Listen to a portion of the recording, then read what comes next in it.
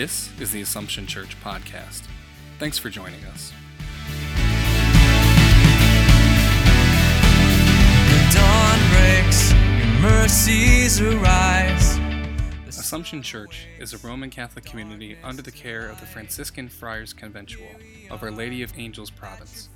It is a community of faith which is active in service, and its ministries bring the gospel message of peace, reconciliation, and love to Syracuse and all of central New York. Your glory here among us, great is our hope. One time I was traveling from New York back to Washington, D.C., and I had just landed at BWI Airport, and I was trying to get all of my bags, steamer trunks, hat boxes, everything from the luggage rack. One of the friars was picking me up, so I had to figure out where he was, get out there. I was trying to juggle all kinds of different things at school, and I was kind of in a rush to get to where I was going. There was a lot going on. But I still remember, as I was leaving the baggage carousel, there was a young man who was probably in his mid-20s, sitting there on the floor, crying.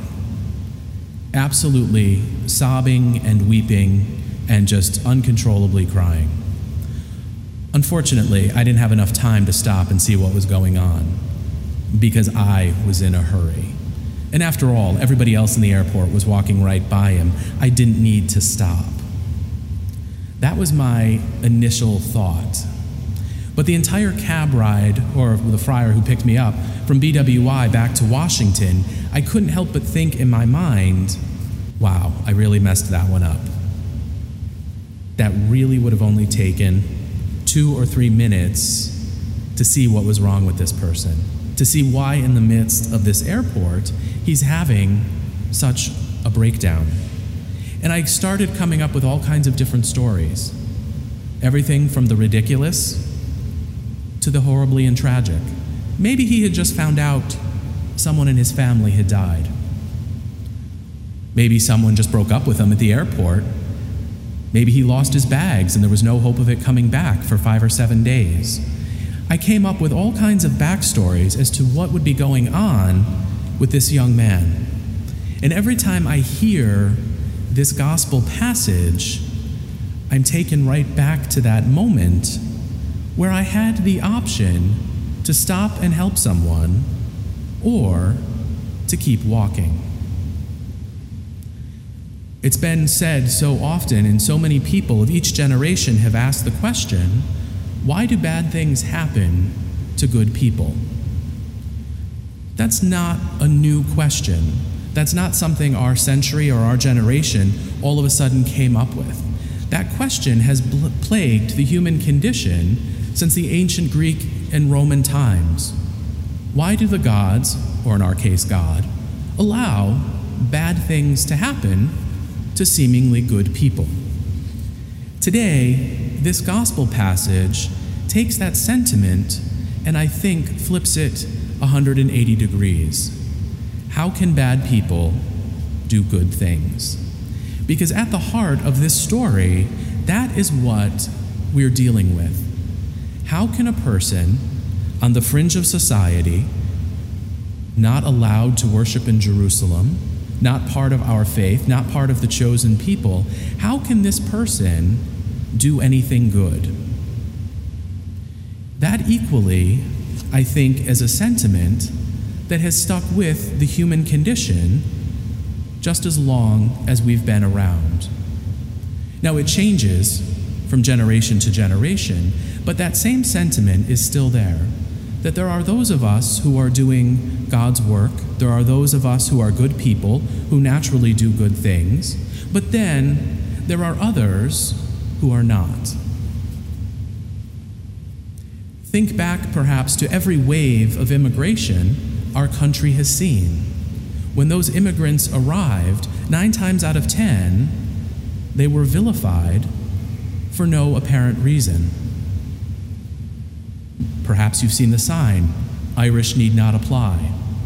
The Irish as an immigrant people were not welcomed with open arms because they were different.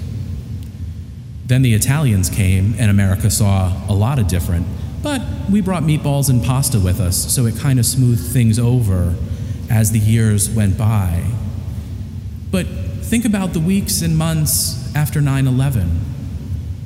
People of the Muslim faith were not exactly welcomed in all of our communities.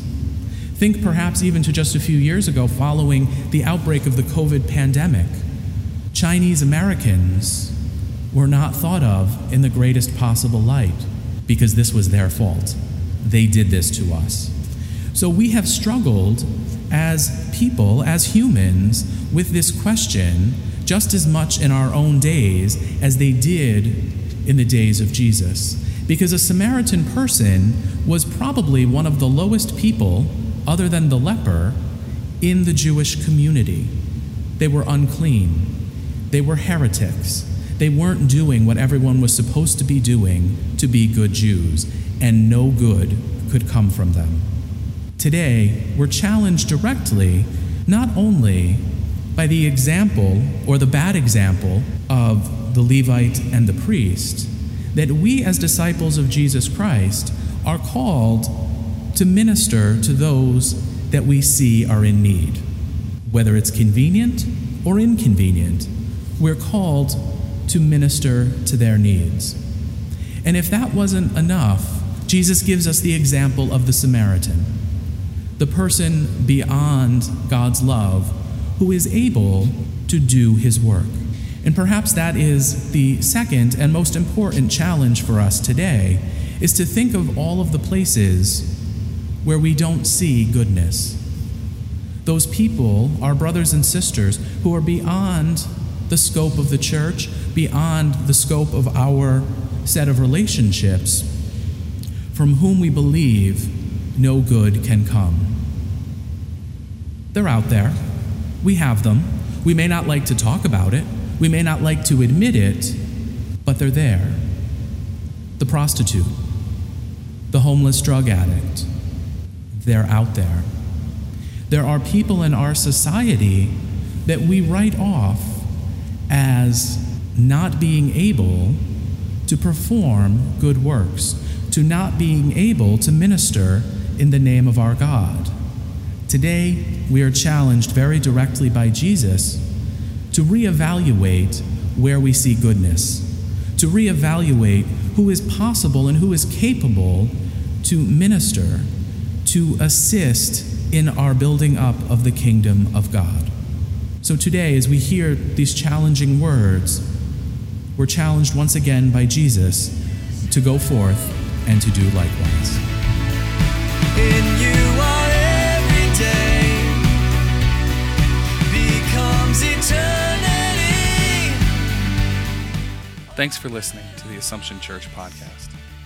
To listen to more episodes, connect with us in our community, or join us for worship, please visit AssumptionSYR.org. Light of the world.